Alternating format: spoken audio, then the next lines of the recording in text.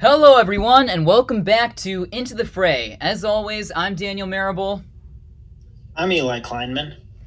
and our first segment for today is what we like to call perfect fits. So, the perfect landing spots for 2021 NBA prospects. It's a little bit too early to do a mock draft, so this is our best way of doing that. I'll start off with my favorite because this absolutely needs to happen. And let me first say that I feel extremely qualified to be saying this because in my fairy tale class this semester, we've probably read about, I don't know, 20 different versions of Cinderella. So I recognize a good fit when I see one, right? And let me tell you, if Jonathan Kaminga were a slipper, right? And let's say the Timberwolves were Cinderella's foot, right? This would be a perfect fit. In all seriousness, he fits into that like Kawhi Leonard mold, right? He's got a ton of potential, especially on the defensive end. And this is controversial, but I honestly believe he's the best prospect, or at the very least, has the most upside. And that's exactly the kind of guy Minnesota needs right now. I can't tell you exactly what's wrong with the Timberwolves. They kind of need anything they can get, and Kaminga would really help them on the defensive end. It would finally give the Timberwolves that power forward they've been looking for years to pair with Towns.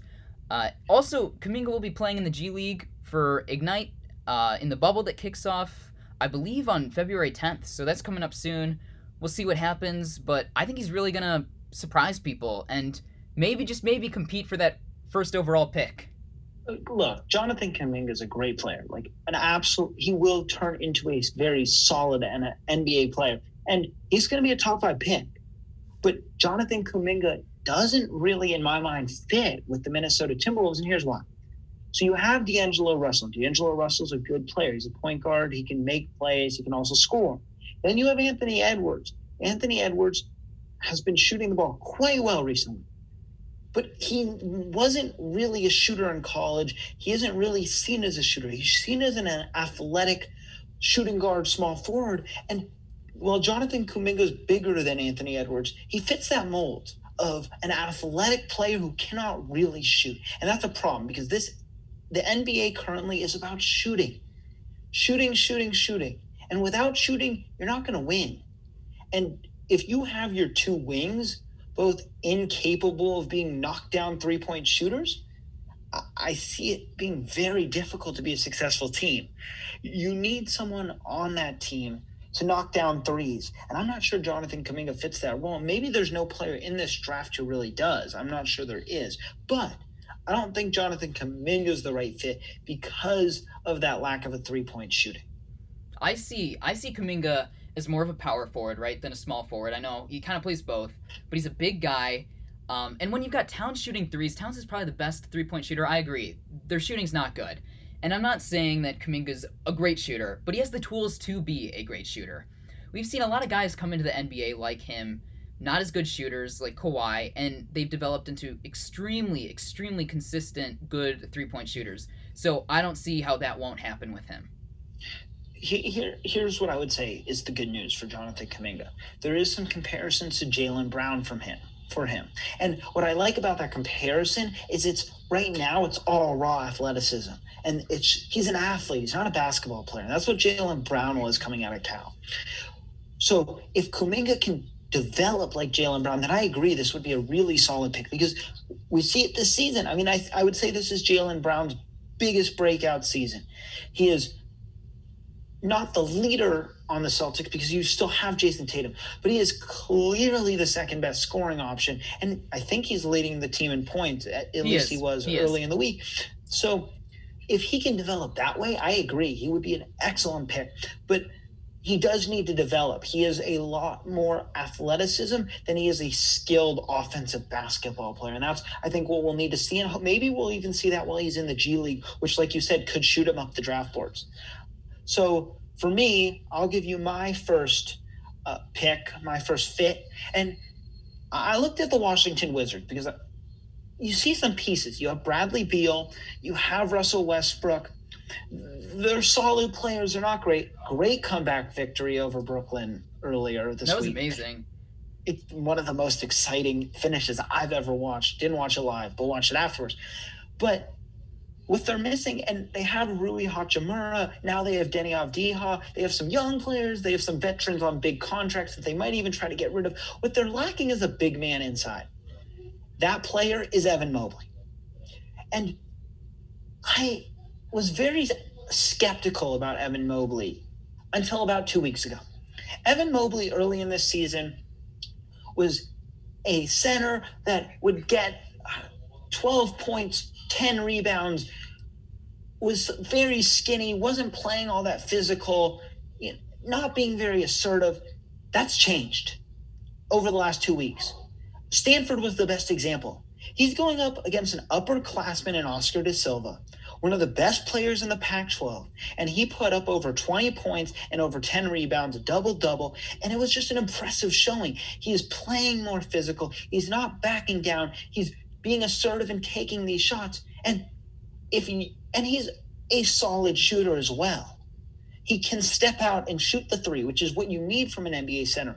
I really like how he's developed in college. And I think for a Wizards team that's lacking that big man, it would be a huge help because not only can he grab rebounds and he's a great defensive player as well. Let's not forget that.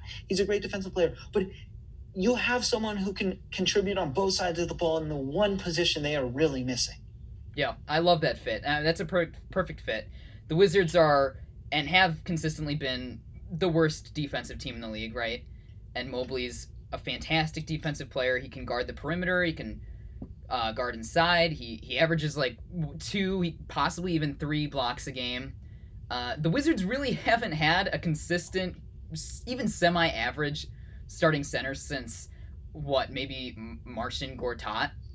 Yeah, this is a guy they need. Marcin and didn't they have Marcin Gortat and Nene together? Yeah. And they haven't had anything inside since then. Right. It certainly will be interesting if he were to go there. I think it would be a good fit. And that team really does depend on what they do with Russell Westbrook and Bradley Beal. I mean, I think those are the two biggest questions. And Bradley Beal this week said he wants to stay in DC. So it'll be interesting seeing how that goes forward. Right. And with Russ as not a good shooter and Evan being able to space the floor, that looks like even better of a landing spot for him. Yeah, absolutely. So who's your second guy? Right. Next up, I've got Jalen Suggs out of Gonzaga, and his perfect fit is the New Orleans Pelicans. And Suggs has proven that he can play with other stars at Gonzaga. He'll fit perfectly next to guys like Zion and Ingram. The Pelicans are really looking for that third guy, right? Preferably a guard. We thought that'd be Lonzo. That hasn't worked out. And Lonzo's a restricted free agent this offseason. So if the Pelicans don't trade him by the deadline, right, it's possible they let him walk. And yeah. Eric Bledsoe obviously isn't any, long-term plan or solution. So Suggs could slide right in there and take that starting point guard role.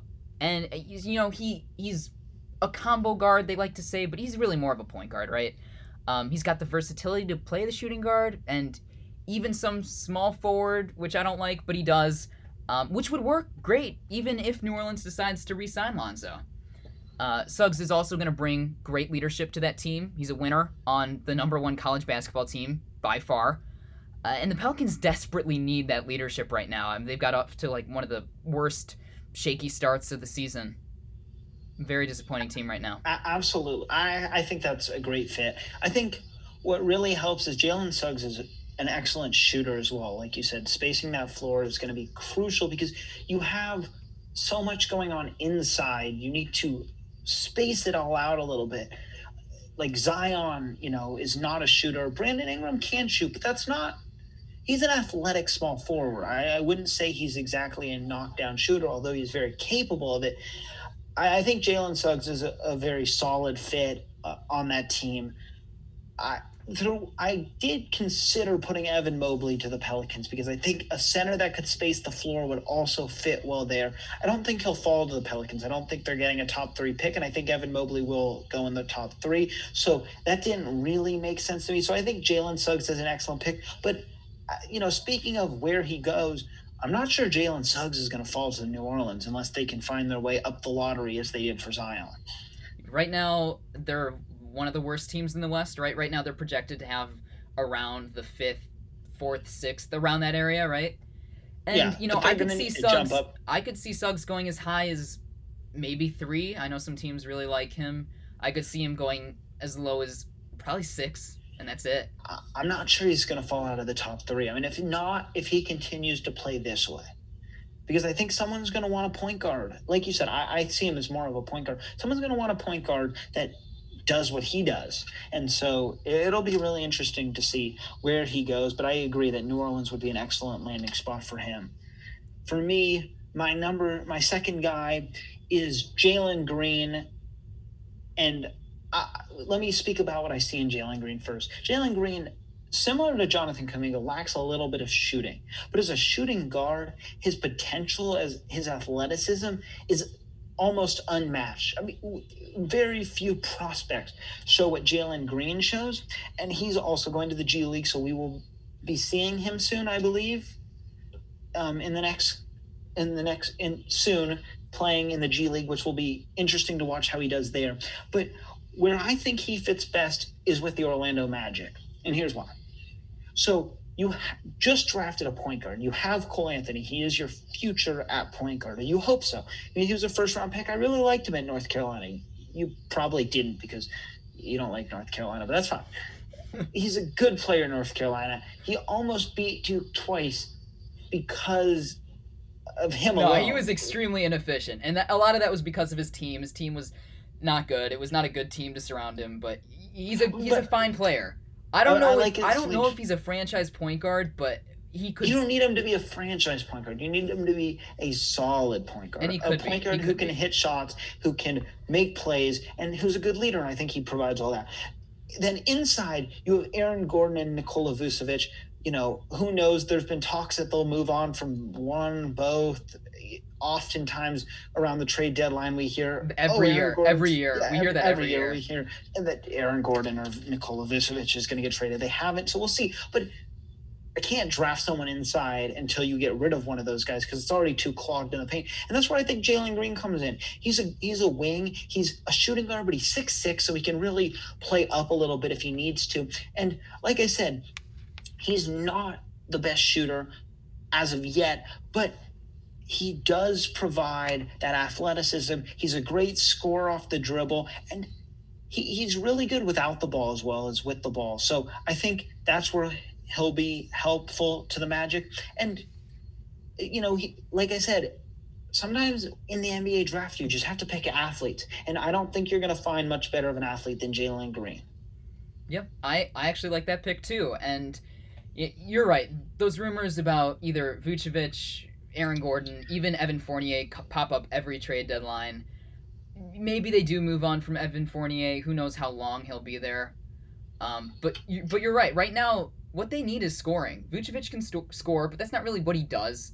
Fultz, when he comes back, isn't really much of a scorer. We don't know about Cole Anthony yet. He's not much of a scorer right now. So Jalen Green is projected to be one of possibly the best scorer of this draft. So that's what you need. You take it. Absolutely. All right, next up, I've got Suggs' teammate, Corey Kispert, who's been shooting up draft boards. Maybe it's because he reminds me so much of Klay Thompson, but I really do think Kispert could be a perfect fit on the Warriors. He's ridiculously efficient, shooting over 57% from the field, 48 from 3, and 90 from the line. That's insane. He's a senior also, which is something the Warriors are going to love. He's coming into the league with a bit more experience and ready to compete at a high level right out of the gate, something the Warriors always love. Yeah, I mean, I think he would be a great fit. The Warriors really do lack shooting. As strange as that sounds, that is the one thing they don't really have. And they love to do it. Stephen Curry, and it fits their game style. So I think Corey Kispert would be an excellent addition to the Warriors. And everyone believes that Klay will be back and he will be able to play next season, but he's had 2 injuries that have kept him out of full season. So, you know, it will be interesting to see. It may not be a seamless process. We will have to wait and see with Klay Thompson to see how he returns. Obviously, everyone hopes for the best. And as a Warriors fan, I hope for nothing but the best. I hope for him to return to the form he was at. But I think Kispert would fit in quite well. He's also 6'7", so he has good height. It's not just guards who can shoot. He would provide someone who could potentially even play a forward position and also shoot. So I think that actually is an excellent fit for the Warriors. The question will be is, does he fall far enough? Because if the Warriors are able to make the 8th seed, then I'm not sure Kispert's going to fall out of the lottery. I mean, like you said, he has picked up a lot of hype recently, so it'll be interesting to see. And the Warriors could always trade up if they find him as appealing as I think they should, but we'll see. Yeah. Exactly what you said. I think we all expect Clay to come back, as he was before. But even if he doesn't, I think Kispert would be a fantastic contingency plan. And about him going high in the draft, I don't know how many teams. He's the kind of guy every team's gonna value, but like to what extent? I think the Warriors would value him above almost any other team, and I expect him to be about where the Warriors will fall. I don't know if the Warriors are gonna make the playoffs. They haven't really shown the consistency, but I expect him, and if he's there, and the Warriors are on the clock, I fully expect them to take him. I 100% agree with that. So my next pick, it feels too easy. It doesn't feel right doing it, but I did it anyway because I wanted to put him on my list. And frankly, I don't see a better fit for him, but I also don't see a team that needs any more than this team. So the player I'm talking about is Cade Cunningham. Obviously, for those of you who don't know him, he's a point guard who goes to Oklahoma State. He is 6'8", though.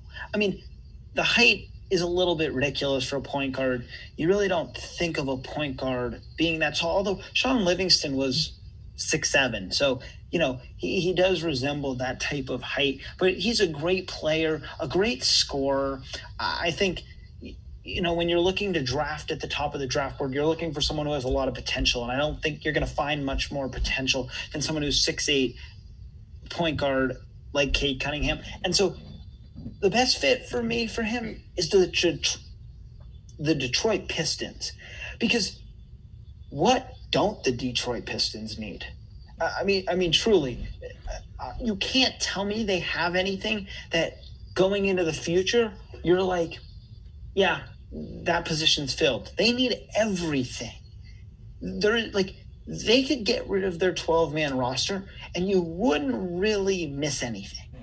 Look, they have some good players. Jeremy Grant's not awful, but he's not special. He's not elite. He's not a game changer. Blake Griffin's contract needs to get out the door, which it will after next season. So, I think Cade Cunningham is a great fit on that team because I think he's not only an excellent player, but I think he's so exciting that it would actually give Detroit something to root for. It gives the Detroit something interesting to see because truly they have nothing right now. Yeah. I'm gonna be honest. I am not on the Cade hype train. I don't know what it is about him. He's a good scorer. He's a good shooter, but he's not great, right? So I'm concerned that he could turn out to be like a Michael Carter Williams, right? That's kind of my comparison for him right now. He's hyped up to be a great floor general. He sees things that most NBA players don't. He's averaging I believe 3 assists a game, and that's concerning to me. But you're right. No, you're right. The Pistons, if they have the first pick, they will absolutely take Cade Cunningham. There's no reason not to. Although I do like Jonathan Kuminga a bit better. I think a lot of Oklahoma City Thunder fans are praying that they get the first pick and they get Cade because of the Oklahoma State and Oklahoma. And if the Pistons aren't the number one team that needs everything, I guess the Thunder could possibly be that second team that needs everything. And I think he'd play great with Shea. So that's the one other team that I think he could be a great fit for. No, that would make a lot of sense to me. But, just to add some things to Cade Cunningham that I didn't mention before, he has a 7-foot wingspan, which is just wild for a point guard. Like I said, I think he's a great playmaker. And yes, his shooting is not great. His shooting number's not bad. There's not anything off the charts. His assist numbers are not all that great, but Oklahoma State as a team is not exactly the most built up team to have someone to pass the ball to. And when you look at his comparisons, though, that's where I get excited. His couple comparisons that I found are a stronger Sean Livingston with the jumper, or a smaller Ben Simmons with a jumper. And I don't know. He's not the defender that Ben Simmons is. That's fine. The Pistons just need offense. They need everything. And so I just think, look, I disagree with you. I think he's the best player in this class. I think there's a lot of special players, but I think in terms of the potential talent that a player has, I think Cade Cunningham stands out as at the top. And so I think it makes sense for Detroit to go with him, especially if they have that first overall pick.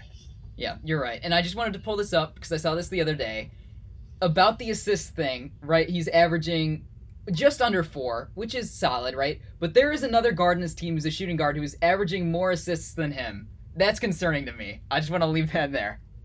Yes, no, it's not. It's not perfect. He's not. He's not the best player in college basketball this season, but he is certainly special to watch. Yes, I would agree with that. All right, last up, I've got Jalen Johnson out of Duke, and I think his perfect fit would be the Sacramento Kings. Speaking of Ben Simmons, Jalen reminds me so much of Ben Simmons, watching him handle the ball in transition. He always makes the right play. But anyway, he's an excellent defender like Ben Simmons, and the Kings are we talked about the Wizards, but they're one of the worst defensive teams in the league. Johnson is big. At 6'9", he's averaging around 2 blocks a game for a small forward, power forward, and that's very impressive. He also plays a lot like the Kings offense right now, fast pace, kind of like Fox likes to do. So I think he fits like a glove. He might not be the greatest shooter. He's better than Simmons, which is the only thing I think that's keeping him from like a top 5 spot, a top 5 pick in the draft. The Kings are set, right? The Kings are set when it comes to a guard spot. They've got Fox and Halliburton, who looks to be very promising, and depending on how you feel about Buddy Hield as their shooting guard long term, what they really need are wings right now. And Bagley's playing power forward, so we count him as a wing. Is he going to be there long term after his dad requested a trade for him on Twitter, right? I don't know. They need a wing desperately, and I think easily Jalen could become one of the best players in this class. And if the Kings are there at 5 or 6 where he's projected to land, I think you take him.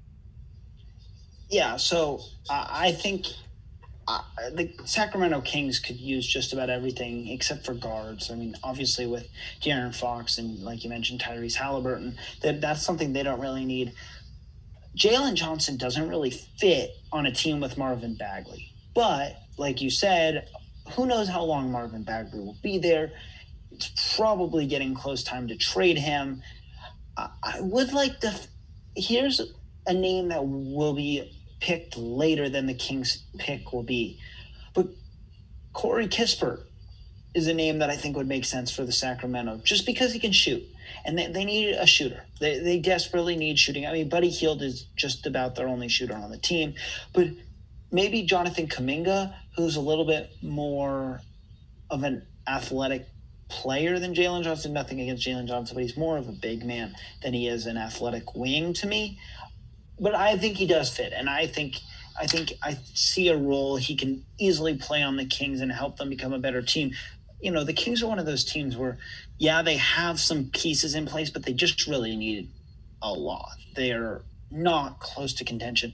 And I think it probably starts with the new coach. I'm not sure Luke Walton is the answer there, but more importantly than that, I think they need players, and Jalen Johnson would make sense there. Yeah. I think, whether he starts or he has to back up Marvin Bagley for a year or two, I think he would be a solid player on that team. And, what's interesting to note is the Kings took Marvin Bagley number 2 in a draft that 2 of the best young players in the NBA went right behind him, and Trae Young and Luka Doncic. And, and Jaren Jackson went in between those 2. So, you look at it, and the Kings really didn't get even close to the second best player in that draft class. They've been historically one of the worst drafting teams. You can find some great videos on YouTube about how they've wasted like 20 lottery picks in the last Absolutely. 10 No, years. absolutely. I mean, look, you had one of the best centers in the NBA, arguably the best center in the NBA, and you didn't even make the playoffs with him. So, that's a great point. And so, we can't even expect the Kings to make a good pick. I think we should expect them to make a bad pick. But if they do, I think Jalen Johnson would actually be a solid pick for their team. So that brings me to my fourth player. And this player has been inconsistent this season. It's Zaire Williams. I'll start with that. Zaire Williams, Stanford. He's been inconsistent. But at his peak, he's as good as just about anybody I've seen in college basketball. When he's not playing well, he's a high quantity, low quality type player. And when I say that, I mean he takes a lot of shots, he misses a lot more. So, but what I see is potential in him. And so the team I see he fits with is the Chicago Bulls. Chicago has a point guard right now in Colby White. I think he is their point guard moving into the future. He's had some great moments on Chicago so far. Again, another North Carolina guy, not your favorite player. But then they have Zach LaVine there, which Zach LaVine's a good player, but I'm just not sure how he exactly fits on a roster that's actually trying to compete. He feels like one of those guys that's more of a stat patter to me, because he's able to score a lot when he's the number one option, but you don't really want Zach LaVine to be your number one option. And then you have a couple big men who really are up in the air about their future. It feels like Lauri Markkanen from Arizona. Then you have Wendell Carter Jr., both big men. Markkanen can shoot a little bit, but he's been a solid player. Like, don't get me wrong. He's put up double-digit points, but he hasn't been the star that people thought he could be. So that's where I think Zaire Williams fits in, though, on this team. He fits somewhere in between those four players, in between LaVine and White, in between Carter Jr. and Markkanen, as that small forward who's quite athletic and can score. And I think that's what they need. They need a great scorer, and I think Zaire Williams can be that. When he shoots the ball well, he's excellent. And when he does it, he struggles mightily. But again, it's one of those picks where I think you would have to develop his shooting a little bit. But if you did that, I think he would be a great fit right in the middle of that lineup. Yeah. Right now, the Bulls need a guy with high upside, a scorer, but like an efficient scorer, which Zaire's not right now. But he could be, right? I was shocked when they took Patrick Williams this year in the draft. I think that really limits them. I don't see him as a starting. They've been starting him at small forward. I don't see him as a starting small forward in the NBA ever, really. I see him as a good that didn't backup. make. So that sorry, I completely forgot about that pick. That pick didn't make sense to me. I'm not really sure how he fit. I know he rose up a lot of draft boards, but truly didn't. When you had other players on the board, yeah, it didn't. And you know what? He's been fine, but that's it. He's been fine. That's it. Yeah, no, absolutely. And here's one interesting thing to note. You're right. Zaire Williams needs to be a lot more efficient as a scorer, because right now Zaire Williams is shooting 36% from the field, but he's shooting 32% from three. That's not terrible. No. But the shooting from the field is awful. 36% is a good 3-point shooting percentage. It is not a good field goal percentage. So he's certainly going to need to work on becoming more efficient. But like you said, I think he provides that high upside at 6'8", just a really good player. It'll be interesting to see where he actually goes and ends up going in the draft. But I think Chicago would be a place that he could really make an impact, and potentially even make an impact early on. So let's move on. From that, we will go to our second edition of ranking the conferences by a position. Today, we are looking at shooting guards. Actually, for shooting guards, it's interesting. Daniel and I have a lot of consensus on these rankings. I think these ones are pretty easy, but we will run through them. We will talk about why. Do you want to start off with your number 5, Daniel? Yeah, number 5 is going to surprise a ton of people. I've actually got the American Athletic Conference, the AAC, getting some love today. Only 3 players, but these are some good, solid players. We got Van Vliet out of Wichita State, who had one of the best, historic regular season games. Was it last night, 2 nights ago? Yeah, a A couple nights ago. fantastic game. Landry Shamet, also out of Wichita State, who's been a great role player, and Will Barton, who's kind of been that heart and soul of that Denver Nuggets team for a while out of Memphis. And it might be a bit underwhelming at 5, but these guys are all proven winners. Van Vliet is a champion. Will Barton, like I said, is the heart and soul of the Nuggets. He has that kind of Marcus Smart, Draymond Green role for them, and they've been pretty successful the last few years. And then Landry Shamet, look at the teams he's played for. He's played for the 76ers, the Clippers, the Nets. Those have all been really successful teams. He's been a solid bench contributor, and he's been a shooter for those teams. So that means that I left out the Big 12, which has Buddy Hield out of Oklahoma, Avery Bradley out of Texas, Kelly Oubre out of Kansas. The reason I picked the AAC over them is just these guys aren't winners. They haven't proven to me that they can win. Oubre's been seriously struggling to start the season. I know he's been heating up. I saw he had like 22 points at half today. Oubre's been struggling. Hield hasn't done much. He kind of just chucks up shots, which he's really good at. And then Avery Bradley, he's been fine. He's never really on the court when it matters most, but there you go. My number 5. Well, you mentioned Kelly Oubre Jr., and he is part of the conference that is my number 5. You mentioned him. It's the Big 12. I agree the AAC has some good players, but I think the talent level in the Big 12 is just a little bit higher. I mean, look, nothing against the AAC, but I think Buddy Hield's a solid NBA player. And I think Kelly Oubre, while he has struggled mightily this season, he is a good player, and I think he's getting back to that. I mean, you mentioned he had 22 at halftime. He has 34 right now. He's their leading scorer, as the Warriors are probably going to beat the Mavericks. And don't get me wrong, the Mavericks are nothing special, but Kelly Oubre Jr. is 5 of 7 from 3 tonight. So he's blowing a lot of kisses tonight. Exactly. And so he is a solid player in the NBA. I think, he's had to bounce around a little bit, and it's been a slow start to the season, but overall he's a good player. And then Avery Bradley. You talk about not established winners. Avery Bradley is just the opposite. He has established himself as a winner. He was a solid player on a Boston team, and you're going to be like, well, they never made it to the final. Yeah, they never made it to the finals because they didn't have anything. I mean, we're going to say Isaiah Thomas and Avery Bradley were supposed to lead a team to the finals. It was a fantastic team. But it was a great team, and Avery Bradley was right in the middle of that. And then last season he led the Lakers to the number 1 seed. Whoa! I would not say led. I would not say led. He was a part of that team. He was a leader on defense. You can't say he wasn't. Sure, I'll give you that. He was a leader on defense. Yeah. So those 3 players come in at number 5.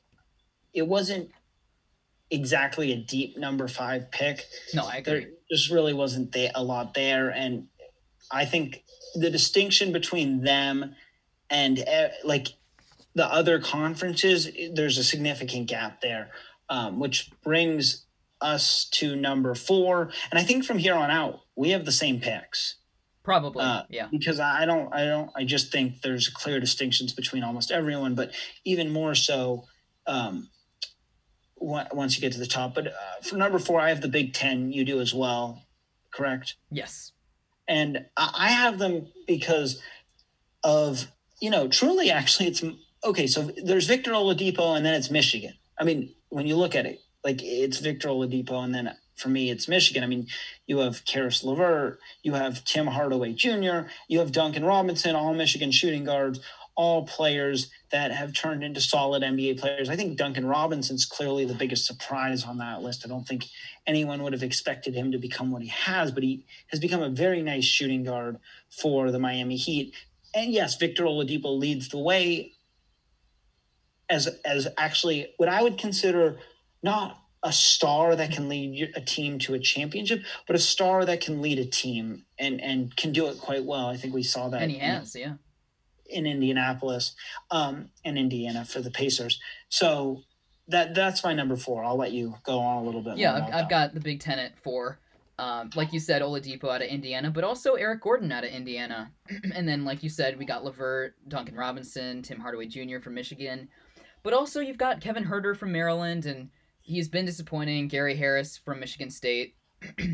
The Big Ten didn't make my list for point guards 2 weeks ago.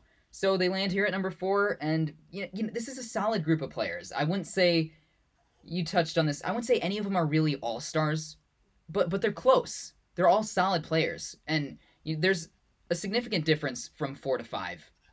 I would say.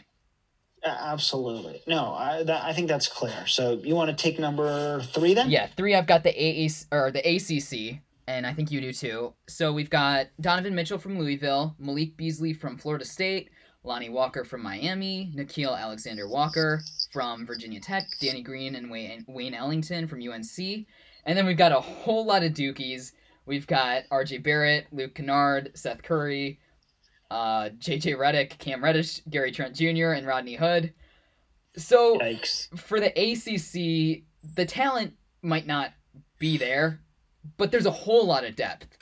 And if there's one thing we can take away from this, it's that Duke produces a ton of backup shooting guards. That's it.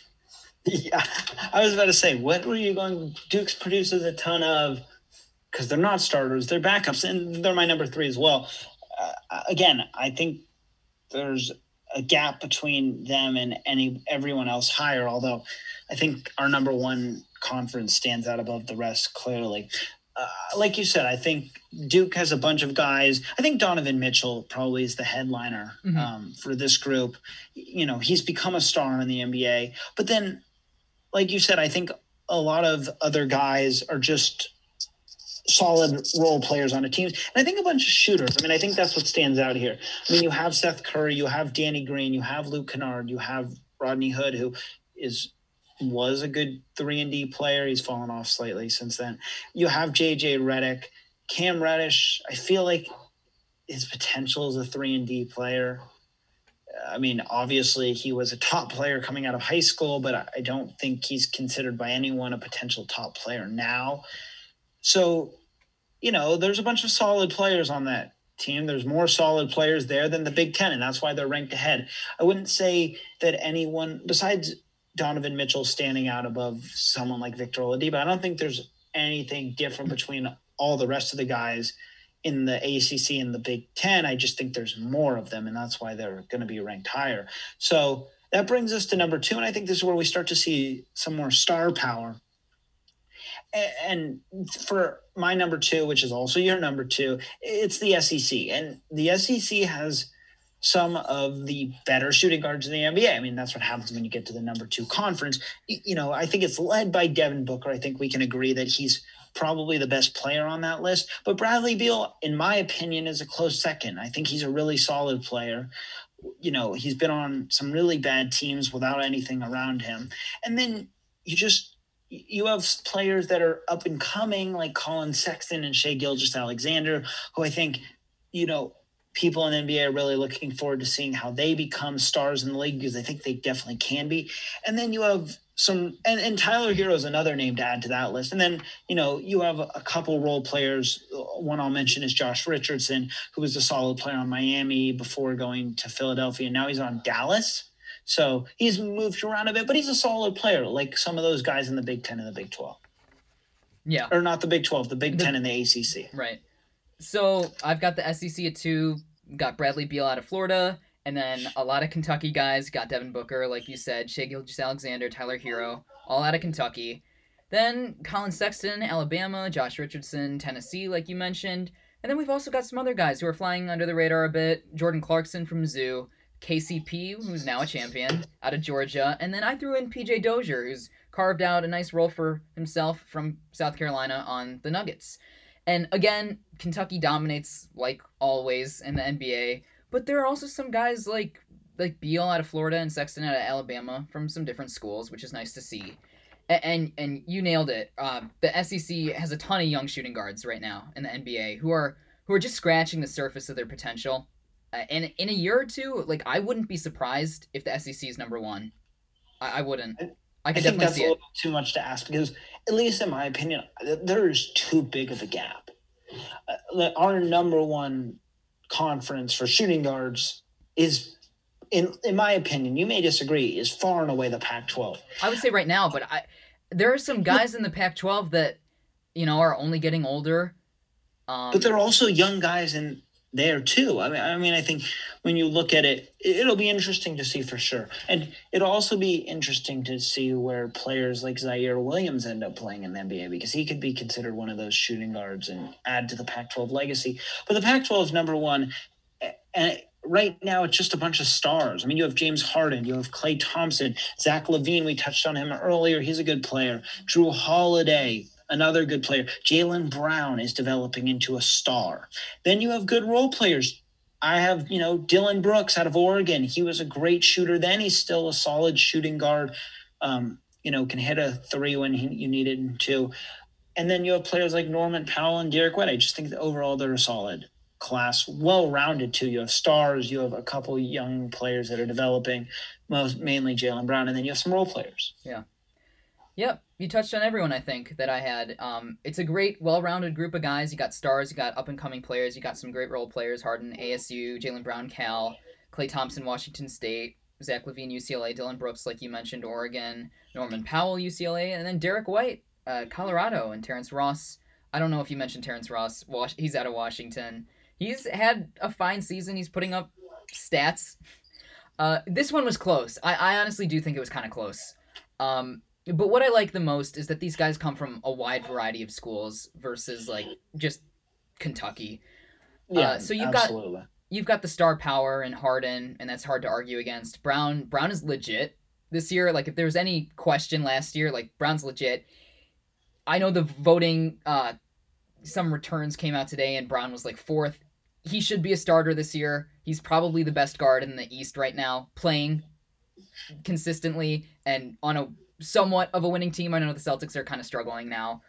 But yeah, and then you've got some solid, impactful role players like Derek White, who had a great game a week ago maybe. Terrence Ross, I don't know how impactful he is, but he is a role player. Role player. And then Powell's been starting actually. And so is Brooks, but they're best served as, a bench player. But a solid group of guys. No, absolutely. I think, in my opinion, they stand out above the rest. And like you said, very well-rounded class from a lot of different schools.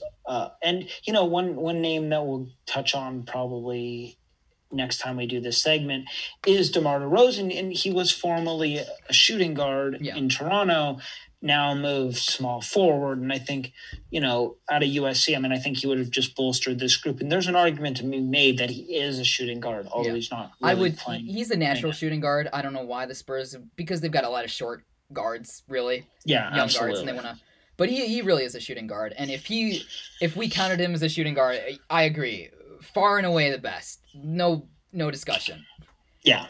So with that, let's move on to Under the Spotlight. Yep. So this week on Under the Spotlight, we decided to go with UConn. It's actually a funny story.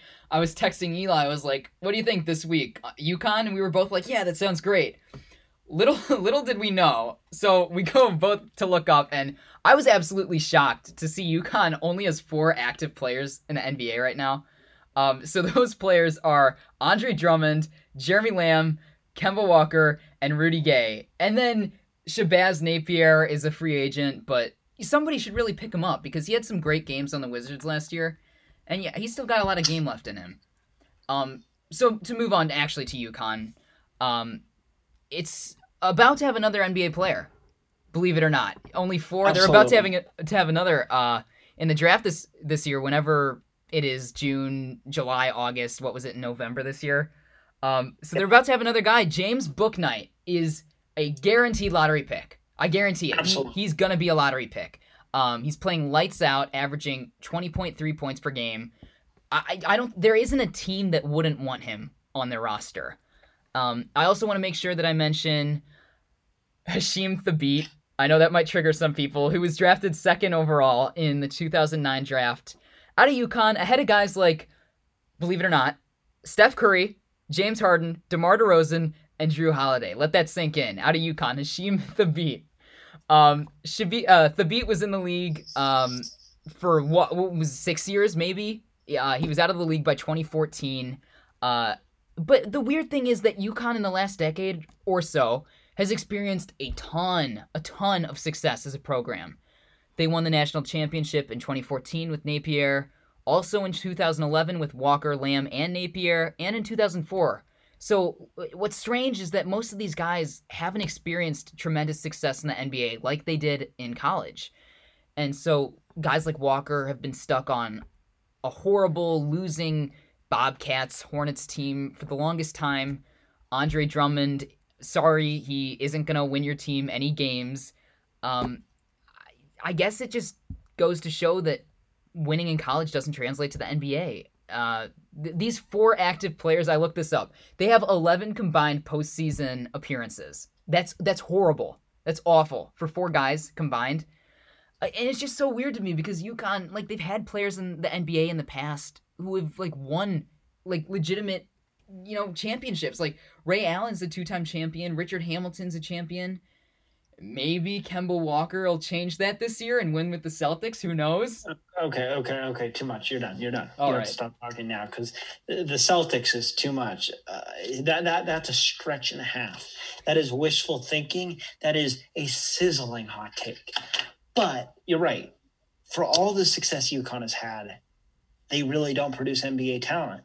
That 2011 championship team did produce talent. And besides that, no one else has. I mean, their 2014 championship, now in fairness, when you look at that championship, they were not a high seed. They were, 6, 7, 8, somewhere. I think they were in the 7, 8 range. So it's not exactly surprising that team didn't generate a lot of NBA talent. But like you mentioned, they don't really have much. If you think about it, if you add Book Night to the guys that are already in the NBA, that'd be a nice starting lineup for an 8 seed. I mean, Kemba Walker, Jeremy Lamb, Rudy Gay, Book Night, Andre Drummond. That's a full lineup. I was about to say that. That's the only thing I see from this. You have a well-rounded lineup in a certain way too. There's not much here, but I think the biggest takeaway, like you mentioned, is so much success from UConn. Very little came out of it.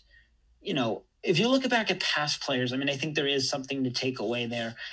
Big men has been something they've been somewhat successful in producing, and I guess so is point guards. You look at someone like Emeka Okafor, and then Charlie Villanueva, and now Andre Drummond. Those are 3 big men that have been serviceable in the NBA. Andre Drummond has been an all-star. And then point guards, you have Kemba Walker, you have Shabazz Napier. Mm-hmm. And then I guess in terms of if you want to just go general guards, you can add Jeremy Lamb to that list. So those seem to be somewhat of the trends from UConn. But I think, like you said, the biggest trend is success in college is not translated to the NBA at all. Yeah. So with that, let's move on to the final segment, my favorite segment, Where'd He Go?, where we test each other's knowledge of NBA players and where they went to college. Right now, we're both tied at 3-3. We're tied 3-3. This week. That'll change right now. This week will determine, well, we still could be tied after this, but this week will determine who probably has the winning record going in. So let's hear it. Give me your best shot right now. All right. I'm ready for it. You might get this one. Michael Porter Jr., where'd he go? Missouri. Oh, because here's the funny story behind this one. So he was committed to Washington, but then I believe Cal's coach, which was a big Cal fan before coming to USC. Cal's coach left to go coach at Missouri, and on his way to Missouri, he hired Michael Porter Jr.'s dad as an assistant coach. And so he picked him up. But of course, Michael Porter Jr. got hurt in the first game. Right. I thought you'd forget. Most people forget because he played 2 games. And then played in the NCAA tournament for a couple minutes in a loss. It was a disappointing season. Now, Missouri is quite good this year, actually. Yeah. A solid team. And, of course, Jonte Porter, Michael Porter Jr.'s brother, also came through the program. But, Michael Porter Jr. is a player well-known. He was a top prospect coming out of high school. Yeah. And, frankly, I think he can turn into a solid NBA player as well. So I will give you my first name. This one you might get. Actually, there's no chance you don't get it. Oh, actually, I changed it. Sorry. Chris Boucher, Chris Boucher. center Oh on the man, and Raptors. I feel like he's a foreign player too. Oh no. He's from Canada. Yeah, He did okay, go that to was college. oh gosh. He went to college? Yes, he did. There's He was no on one way of my favorite teams. I'll give you a hint, actually. He was on a Final Four team. that gosh. Yeah, it's got to be some really obscure team. No, I want to say East Coast. He went to Virginia. I'm gonna say Virginia. I don't think that's it. Nope, the answer was Oregon. He went to the University of Oregon. I And never I would was have guessed going to that. give you Dylan Brooks. Yeah, I don't know if you know Dylan Yeah, Brooks I do. went to Oregon. Yeah. But I was going to give you Dylan Brooks. I would have gotten that. But then because we were doing shooting guards earlier today, I said, I got to give him something a little tougher. Bad idea. So Chris Boucher went to the University of Oregon. That's a good one. All right. And he actually got hurt on their run to the Final Four. Huh. But he was a very solid player in college. He could shoot threes and also was a great player inside. He's a great player in the NBA. Yeah, absolutely. All right, next up, I've got Jeremy Grant. Where'd he go? Are we talking about the one on the Pistons? Yes. Okay. Because there was another, I think it was Jeremy Grant, who went to Notre Dame. Yes, I remember him. But this Jeremy Grant didn't, and I don't know where he went. I had to look it up. I'm going to go with Kansas State. Oh, good guess. Syracuse. Okay. I had no idea. Yeah, no, that's a weird one, and he's having a great season. I think we mentioned him earlier. You know, he's having a great breakout season, but I'm not sure he's really an all-star like some people are saying. Yeah, no, I'm not sure either. So my next one is I guess backup center on the Bulls. Sorry to go with that for you, but I'm a big fan of his. I was a big fan of his in college. Daniel Gafford. Ooh, okay, wait. I get two of these guys confused. Wait, and I think I know the answer. I for whatever reason, I get Daniel Gafford and Luke Cornett confused.